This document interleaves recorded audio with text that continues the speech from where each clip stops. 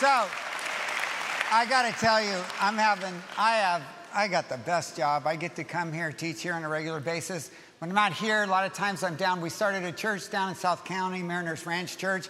Group of people that are excited to reach that new community as it goes in. Last week, Tim Timmons was there. He led worship and he spoke. It was really fun. So if you're down in South County, in that area, you want to join those people that are trying to make church, or if you know some people down there, send them that way. It's online, just Mariners Church Ranch Church. If you would, pull out your outline.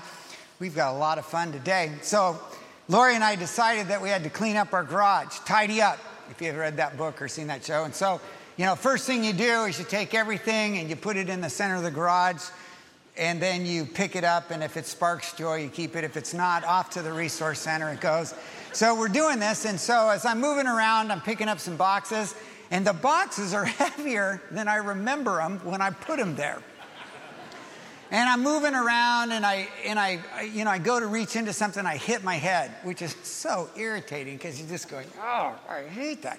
And so then I'm moving around, I've got boxes going around, and I end up hitting my shin on this really sharp thing, which was so painful. It just made me want to swear. And so you're moving around, and then I'm reaching into things, and at my age, your skin gets thicker, so you're whacking something, I'm bloody up my knuckles. And I'm just moving around, you know, trying to get things done. And, you know, I hit my head about 2 more times, which just drives me. And the last time I hit my head, and I'm sorry that you see this, but this is just true. I grab my head and I'm like, oh, and I go, damn. I mean, just scream at the top of my lungs. And I turn, and walking in front of my garage is my neighbor. And she just, who I've invited to church, has never come. And so I'm just like, okay, see, and that's why I'm pastor emeritus, because Eric would never swear, but, you know, you catch me at the wrong time, so I'm there. So Lori looks at me with appropriate disgust, and she says, you need to do something about that anger. And I look at her and I go, I'm not angry, because I know what anger is, and I used to be angry. In fact, when we first got married, you know, I thought anger was my friend. It was the emotion I knew, so I was angry, and Lori early in our marriage went, no, you just need to take that outside, or take that away, or go somewhere, but that anger, no, go get fixed. And so I went to a counselor, because I grew up, and, you know, basically what counseling helps you be self-aware, and I found out, you know, my dad was angry, and so he modeled it in my life, and it's what was modeled to him.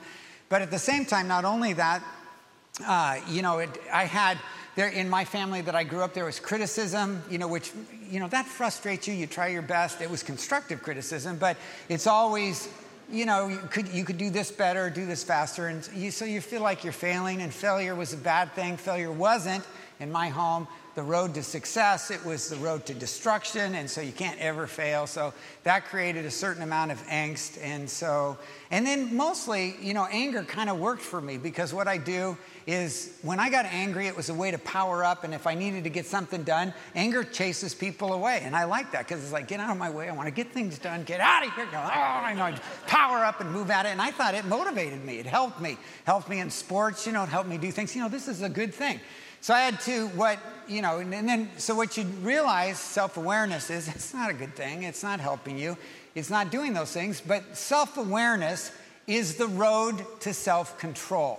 And learn not only, okay, that's great, but I needed to control it. And so I had to change my thinking on some things about criticism and my view of failure and just my view of anger and some other things. And then I had to learn to make some new choices, which God helps you with, and we're going to talk about that today. And so God helped me, and I began to make changes, and I learned that sort of this one trick, and it's kind of a goofy trick, but it works for me. You probably don't need it, but when I want to change something like that, I wear a rubber band, and when I start to get angry, I snap myself. It just stops me. I know it's kind of Pavlovian, but it just works. And so, because I needed to do it, and so I'd start to feel that angst, and I do it. Or if I started to put hurry up stress on people around me, you know, I'd snap it and go, you know, slow down, you don't need to do that. Or if I started to drive people with anger, you know, I'd kind of snap it. And it was helpful because it would help me remind them, wait, I don't want to do that. I want to make different choices. It was a way to just stop certain behavior. So anyway, so Lori's looking at me in the garage. And so she says, you know, your anger's back, so you got to deal with it. So I was thinking about it, and so I journaled, and I started thinking about, so why am I so angry? You know, I'm moving around the garage, I'm picking up these boxes. You probably can figure it out, but these boxes are heavier than I remember them to be. And as I'm trying to pick them up, it's like harder, and I'm moving slower, and I'm banging my head, and I'm so frustrated. And what I'm really angry about is that I'm old. Exactly. Thank you. Appreciate the insight and the counseling little therapy session we're having right here. But exactly, I'm just angry because I'm getting older, and as I'm getting older, I'm moving slower, things are harder. I'm not 40 anymore, I'm 65. I'm not as strong as I used to be, and I'm smashing into things. Calm down here. And so you go, so I have to go back and, you know, just kind of peel back. And the problem isn't that I was just angry there. The truth is, as I began to analyze it, my anger, which I had picked up, had begun to seep into other areas of my life. And it's starting to take control of me. And so I needed to deal with it. So today, what I want to ask you is this question. What have you taken a hold of that's now got a hold of you? Or what have you picked up that you can't put down? Or what have you picked up or taken a hold of that's making a monkey out of you? And the reason why I want to ask it that way is because, you know, how do you catch a monkey? You can go online, you can look this up.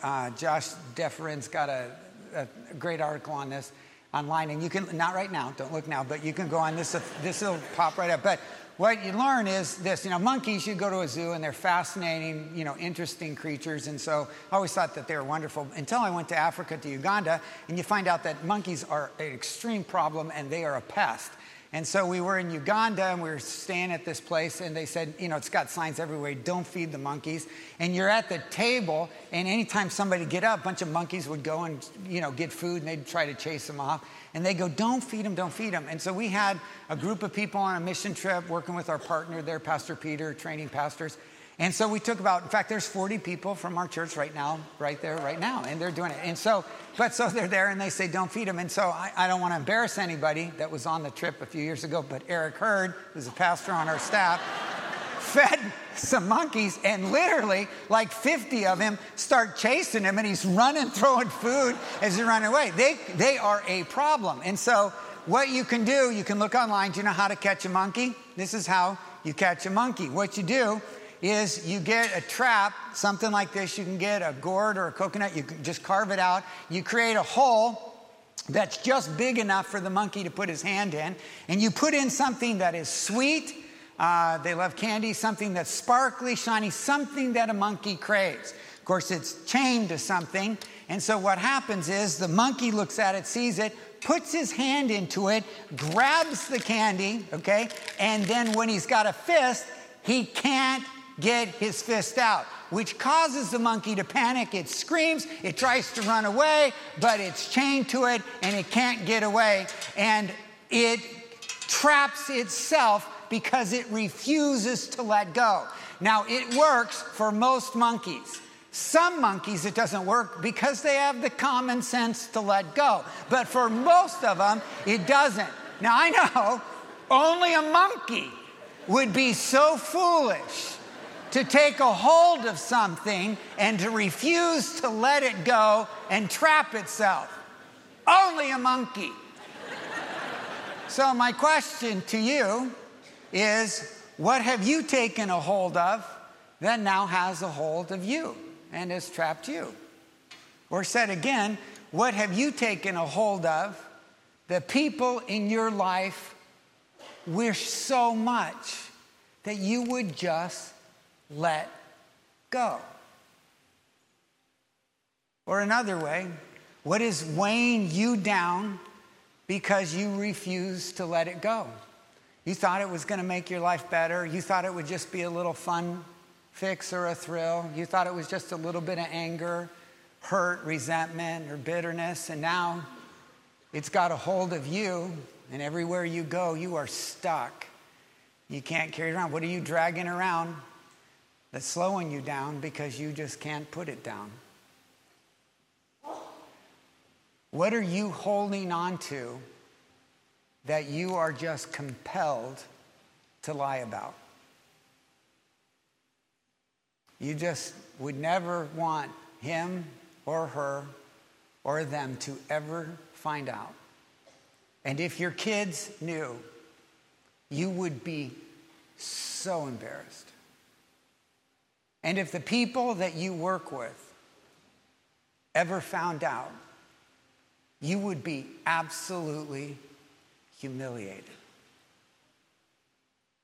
What have you taken a hold of that's making a monkey out of you? And the lesson's really pretty simple. What do you have to do? Let it go and run away. Just say it with me. There's a lesson for today. Let it go and one more time just to make sure you're paying attention. Let it go and run away. And you go, just look at the cost. Look at the cost financially. Look at the cost relationally. Look at the cost emotionally, physically. Let it go. And do you know what the truth is? Everyone knows. It's not like you can stand there, take a hold of this, grab a hold, and people are looking at you, and they don't see it.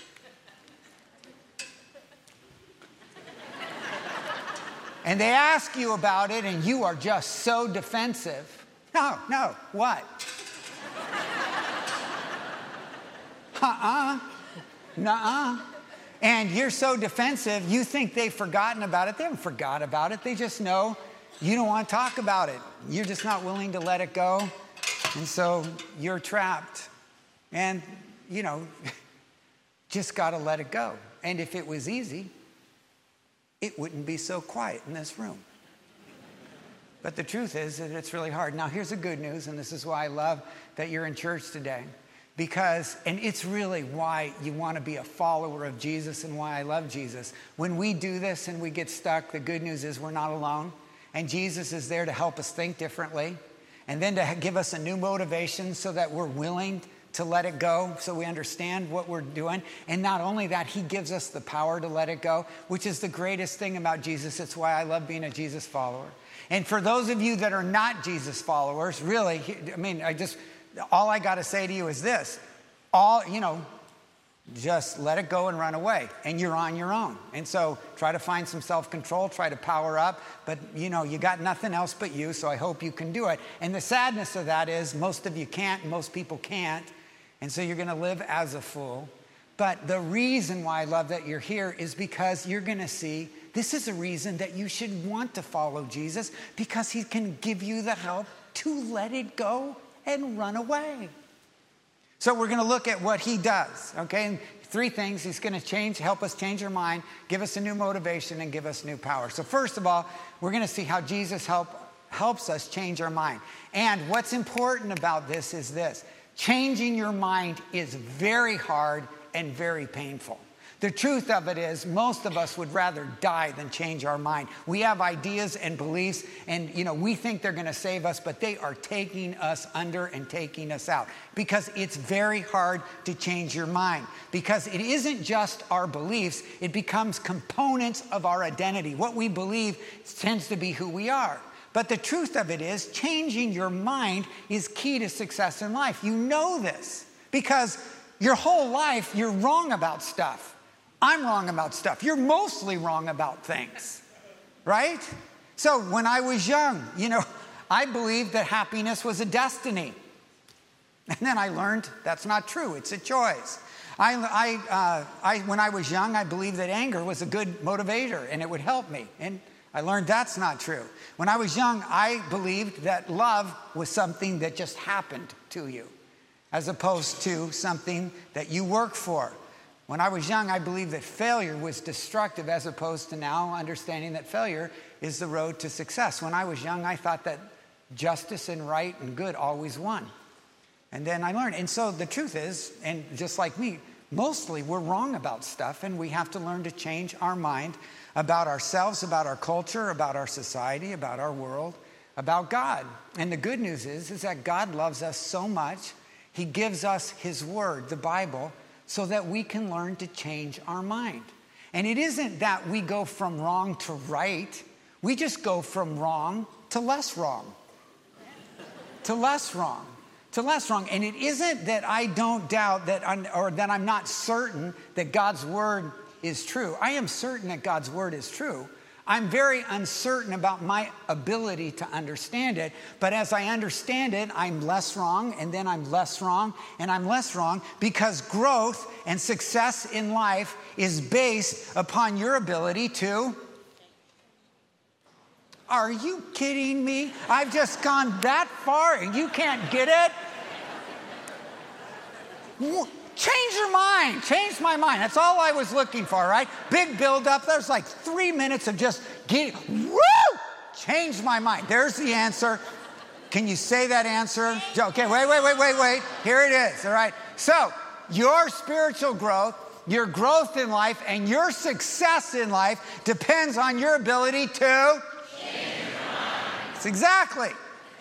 So let's change our mind. Let's go to God's word and let's change our thinking, change our mind about things, because that's what God's word is for. And so Paul writes in the book of Romans to a group of people, and he writes about this dynamic, about how we trap ourselves. And he's going to use a concept titled slavery. And we don't like the idea of slavery, but what is this if not slavery?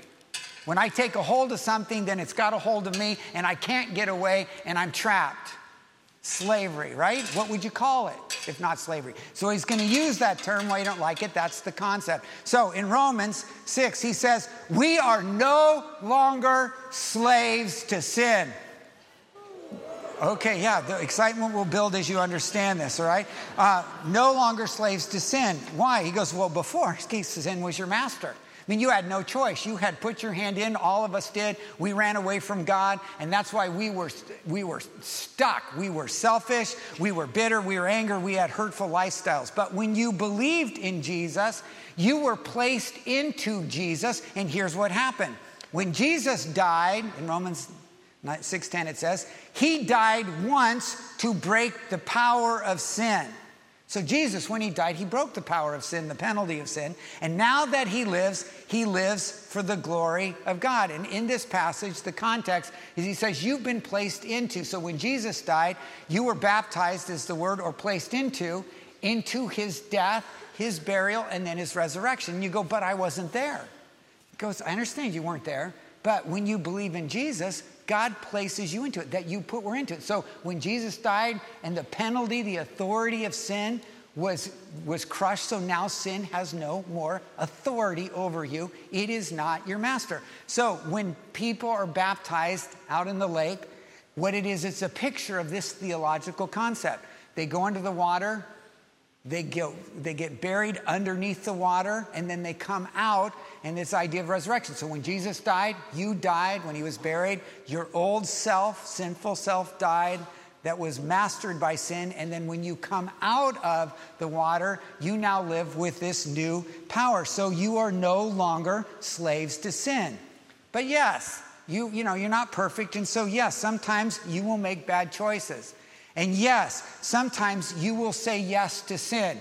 And yes, sometimes you'll get angry and swear. And yes, sometimes you'll be tempted. But you are no longer a slave to sin. So look at what he says in 6:11. So you should consider yourselves dead to sin. Consider yourself. Act like it's true. You can, make different choices now to the power of sin and alive to God through Christ. You can make new choices. And then this is what he says. So, read it with me. Sin is no longer your master. Make it personal. Say my. Sin is no longer my master. Instead, you live under the freedom of God's grace. So change your thinking. Do you believe that? Do you believe that sin is no longer your master?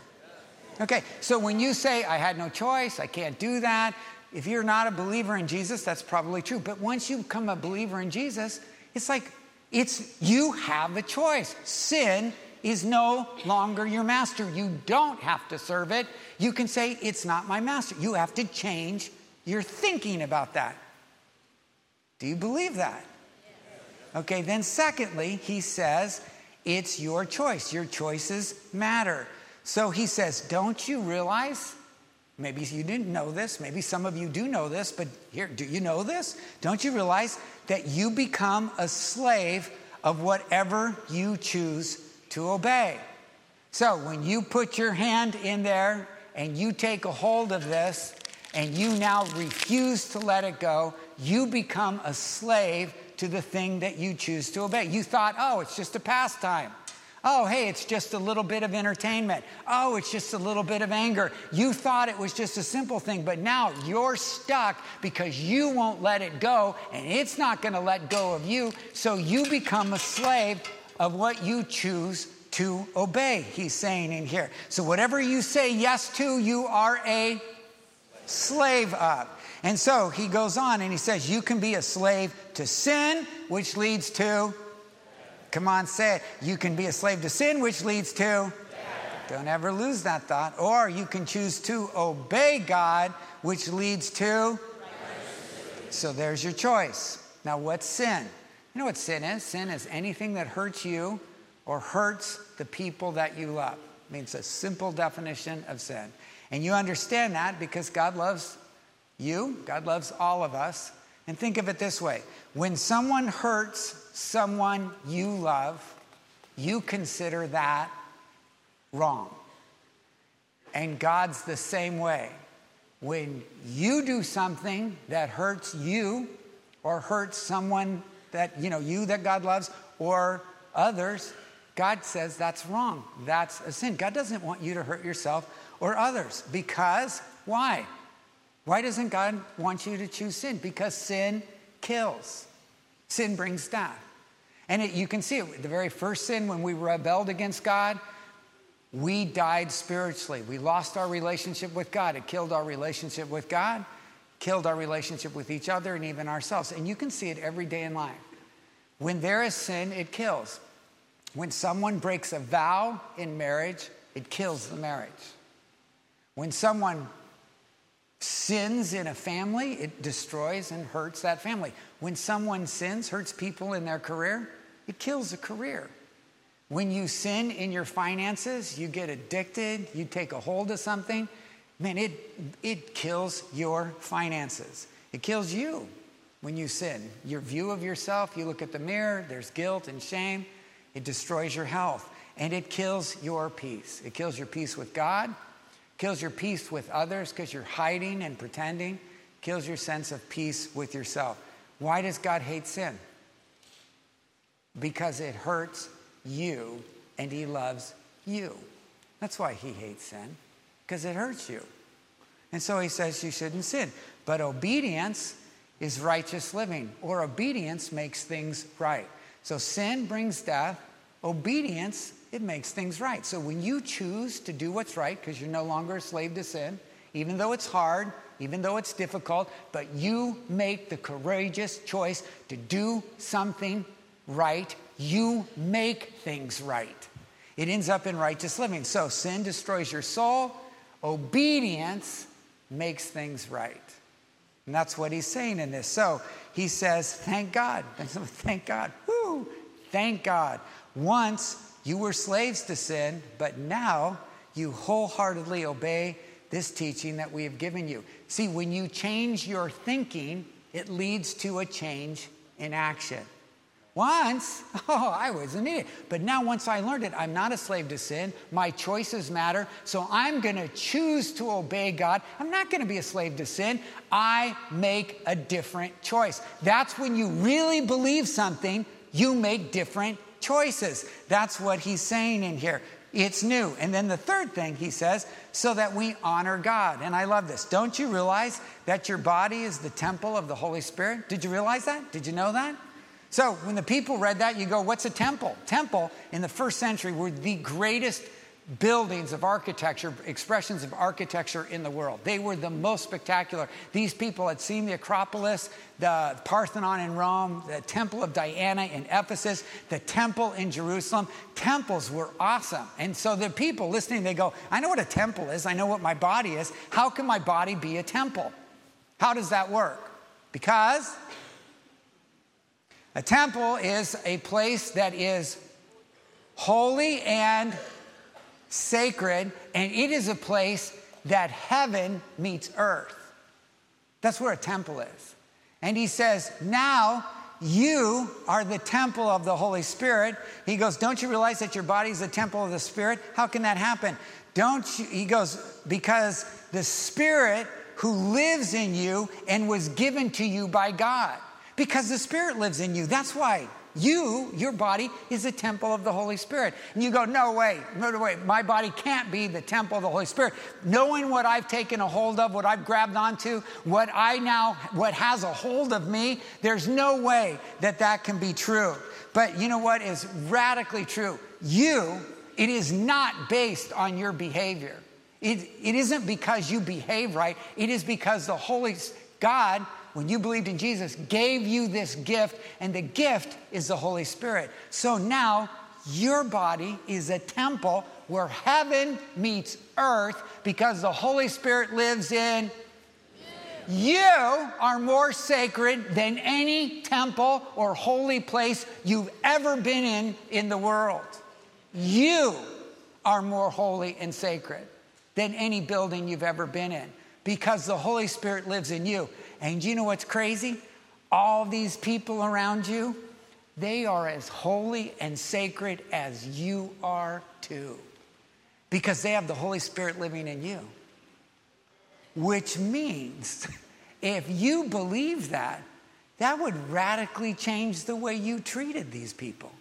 And you know what? This idea took hold in the first century church, and they treated each other differently because everyone saw my body as the temple of the Holy Spirit. Your body is the temple of the Holy Spirit. I'm going to treat you as a sacred and a holy thing because the Holy Spirit lives in you. And it was so different. It radically changed the church, and it so changed the influence. It changed cities, and it changed countries. It changed the world. And it would change the world today too if we really believed it. So he says your body is the temple of the Holy Spirit. So he goes on. You do not belong to yourself. He goes and he says this. And, as soon as you hear that, you go, wow, you don't belong to yourself. You were bought with a high price. That sounds like slavery. And as radical as it is, you need to understand the people in the first century had a way more vivid view of slavery than we do. Because the people he was writing to, many of them had been sold on a slavery auction block or in the slave market. Many of them had bought slaves, and all of them had seen in the downtown area the slave market. They knew what it meant to be bought and sold. And so he's saying, you do not belong to yourself because you were bought with a high price, so you must honor God with your body. And so you need to understand, even though you sold yourself, we sold ourselves cheap to sin. And we didn't value ourselves. God valued you, and he valued so much, he paid a high price for you. So just economics, simple economics. What makes something valuable?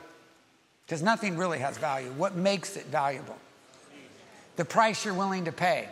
So a diamond is just a rock in Africa. But it has value because we just agree it does. And so now it has, it's what people will pay for it, right? If something is in a store and it won't sell at that price, what do they do to it? They discount it until finally it reaches a price that somebody will pay something for it. What are you worth? Well, we sold ourselves cheap. We were just willing to be selfish and we didn't care. We sold ourselves cheap to sin. But God valued you and he paid a price for you. And this is how valuable you are. God came to this earth in the person of Jesus and he gave his life to buy you out of sin. You go, I didn't know that. Now you do. And now you know how valuable you are. God paid the highest price. Yeah, he paid the highest price for you. He gave his life. You are infinitely valuable. And not just you, every you next to you is infinitely valuable. That's how valuable that you are. So he paid a high price. And so he says, now you don't belong to you. God says, I bought you. You belong to me. So now honor me with your body. So you got it? You think differently now? He says, first, you're free. Sin is no longer your master. You can make different choices and you're responsible. If you choose, it's going to end up in death. It's going to hurt you and hurt others. Or you can follow me. And so now honor me with your body. You got it? And if you really begin to think that way, it will change everything. It'll change your relationships. It'll change your view of forgiveness. It'll change your relationships with your family, how you live your life. It changes everything. Not only that, not only does Jesus help us change our thinking, so you think in a new way. I know it's hard to change your mind. You're going, whoa, but I just don't do it. I'm not there. You got to change the way you think. I know it's hard. But secondly, he gives us a new motivation. And what's the new motivation that he gives us? Not guilt, not shame, not try harder, but it is love. But God showed his great love for us by sending Christ to die for us while we were still sinners. Not when we got it together, not when we apologized, not when we wanted his love, when we were angry rebels running from God. God showed up in this world as the person of Jesus, and he died for us. He loved us when we were still sinners. And so now he says, I want you to love the way that I loved you. I want you to express love the same way that I express it to you. 1 John 4 says, dear friends, let us continue to love one another, for love comes from God. Anyone who loves is a child of God and knows God because God is love. God loves you. You don't need to sin. You don't need to run there. You're not going to find it there. The one place that you're going to find the love that you want so much for your life, for your heart, is with God. Run to God. And then express that love to others. And then Philippians 2:13. For God is working in you, first giving you the desire. But I want to hold on to those things. No, he's going to give you a new desire. Trust it, give you the desires, the right desires, and not only give you the right desires, but he's going to give you the power to do what pleases him. So you've got to depend on God's strength. This isn't about you changing you. God gives you, he says, here, I'm going to give you a new way of thinking. I'm going to motivate you with my love, and now I'm going to give you the power to be a new person. So what are you holding on to that has now a hold on you that you just can't let go, that is destroying your life? Some of you, it's anger. You think it's just a little bit of anger, but that anger is growing, and the truth is, you took a hold of it. You thought, oh, it'll help you, it'll motivate you, and now it's got a hold of you, and you can't let go of it. For some of you, it's a habit.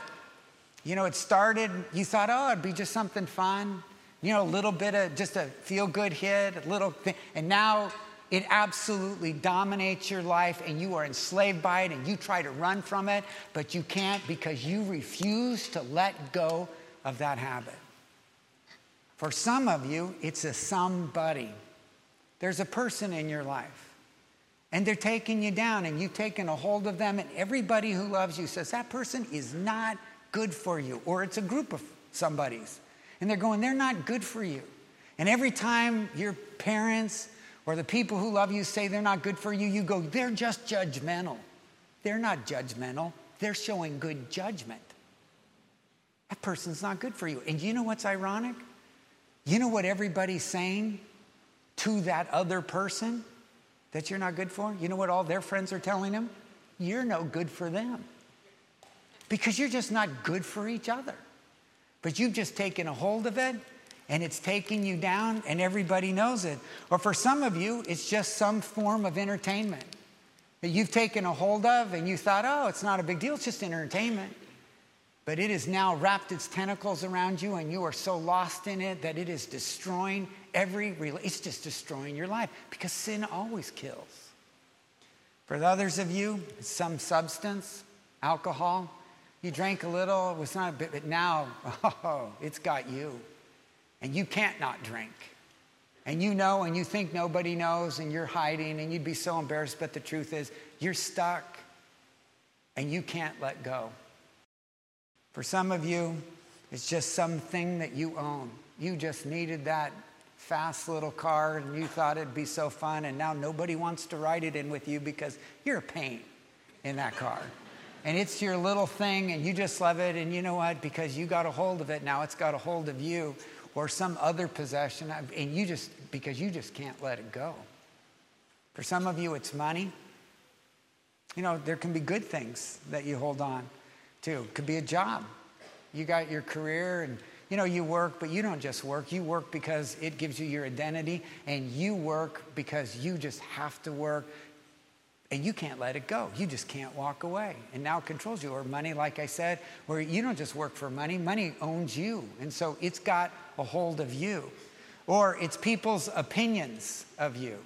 And so you're enslaved by people's opinions until you've taken a hold of them, and you can't help but just taking, you know, what do they think of me? What do they think of me? And now you're enslaved by it. And some of you, you know, you exercise, and it's great, but exercise has become a compulsion, and you're going crazy. You're going crazy. Remember when I was running a lot, there's a group of friends, and so we were running a lot, and we were running fast, and we thought we should do a marathon. And I came home, and I go, hey, I'm thinking of doing a marathon. And Lori said, no, you're not. We have 4 kids. And you get 45 minutes, do whatever you want, and you get yourself back here.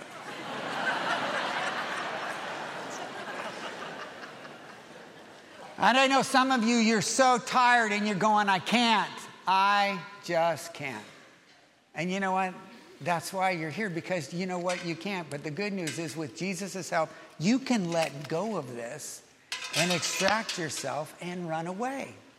And here's how you do it. This is your part, and then watch God's part, because God changes a heart. We don't change ourselves. So the first thing is that you just have to admit it. That's not too hard, right? You know, that's not, can't you all admit what's got a hold of you? Wow, that's sad.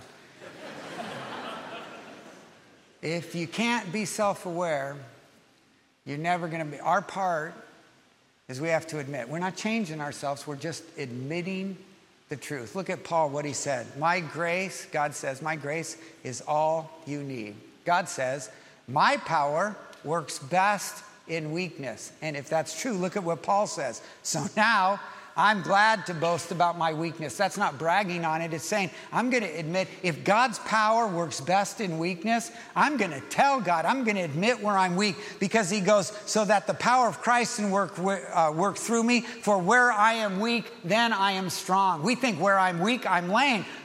But he's saying where I'm weak, God is strong. So if I'm willing to admit the areas where I'm weak, I can't believe it. I put my hand in there. I took a hold of it. I can't let go. When you can just, did I die because I admitted that I was angry? I didn't die. And I got to have this stupid rubber band and snap myself and just you know what? I didn't die, and you wouldn't either. Can you admit to God where you need his help? Because then you are strong. Can you admit? Come on, yes or no? I'll help you. If you're not clear, just do this. Go to your spouse today and say, is there some place in my life I've taken a hold of something that now has a hold of me? They'll let you know, and they'll celebrate it. They'll go, thank you, finally, I get to tell you. That's right. Trust me. So first of all, we have to admit. And then secondly, we just ask for help. God, I need your help. Because Philippians 4:13 says, for I can do anything through Christ who gives me strength. We just ask his help. I can't change me. God doesn't expect you to change you. It's not, he doesn't say, bolt it down, try harder, get out there, pull your hand out, cut it off if you can't, and die trying. That's not what he says. He says, look, I can help you with this. Just admit that you have a problem. And then ask for help, and God will give you the help. He'll give you the strength that you need. He'll give you the ability. He will change your desires, and he will change your abilities. He will give you the super. God changes us. It's not what we do, but we play a part, and that part is important, so we admit it. And then we come to Jesus and we say, I need help, and it's got to be daily. And so I'll tell you what works for me, and it is this simple, and I know, and I don't want to make it simplistic. It is profound. Because we don't have to change ourselves. It is beautiful how Jesus comes to us. So you gotta be self-aware, and you say, God, I need your help. I do it, and when you start to move at it, you need something that helps you stop and go, whoa, not there, not there, not there. That hurt. And And then what I do is, and I do this literally 100 times a day right now as I'm trying to beat this anger, I just say, I need you, Lord. Lord, I need you. And it's like breathing. Say it with me. I need you, Lord. Lord, I need you. Do it again. I need you, Lord.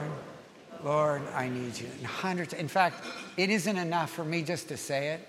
I have to sing it because when you sing something, it's more integrated. And I don't know why it is, but it goes deeper into your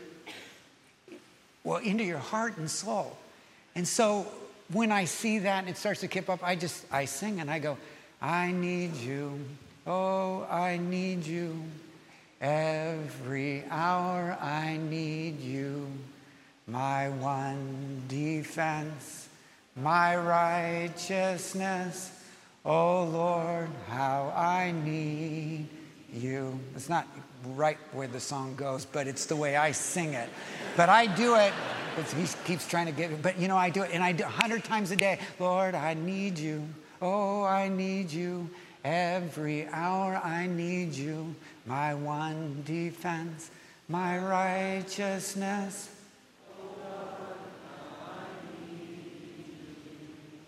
What have you taken a hold of that's making a monkey out of you? Don't you want to, with Christ's help, let it go this summer? You're not alone. You are not by yourself.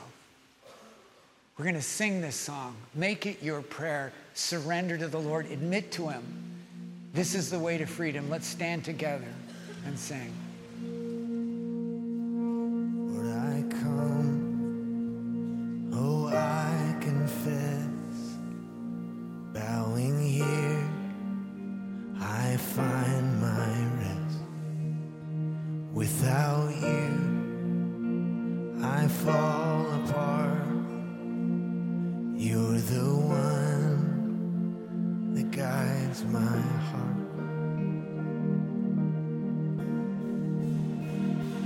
Lord, I need you.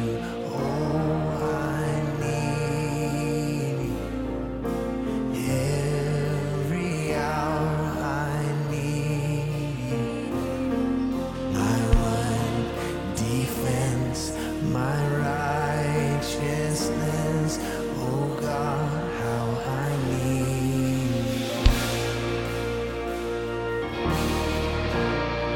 Where sin runs deep, your grace is born. Where grace is found is where you are. And where you are, Lord, I am free. Holiness we sing is Christ in me.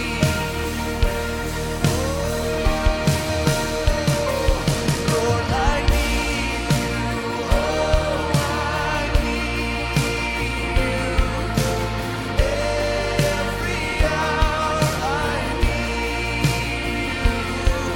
My one defense, my righteousness. Oh Lord, how I need you. So teach my soul to rise to you. Oh, when temptation comes my way, and when I cannot stand, I'll fall on you. Because Jesus, you're my hope and stay all week long, right? And when I cannot stand, I'll fall on you. Jesus, you're my hope and stay.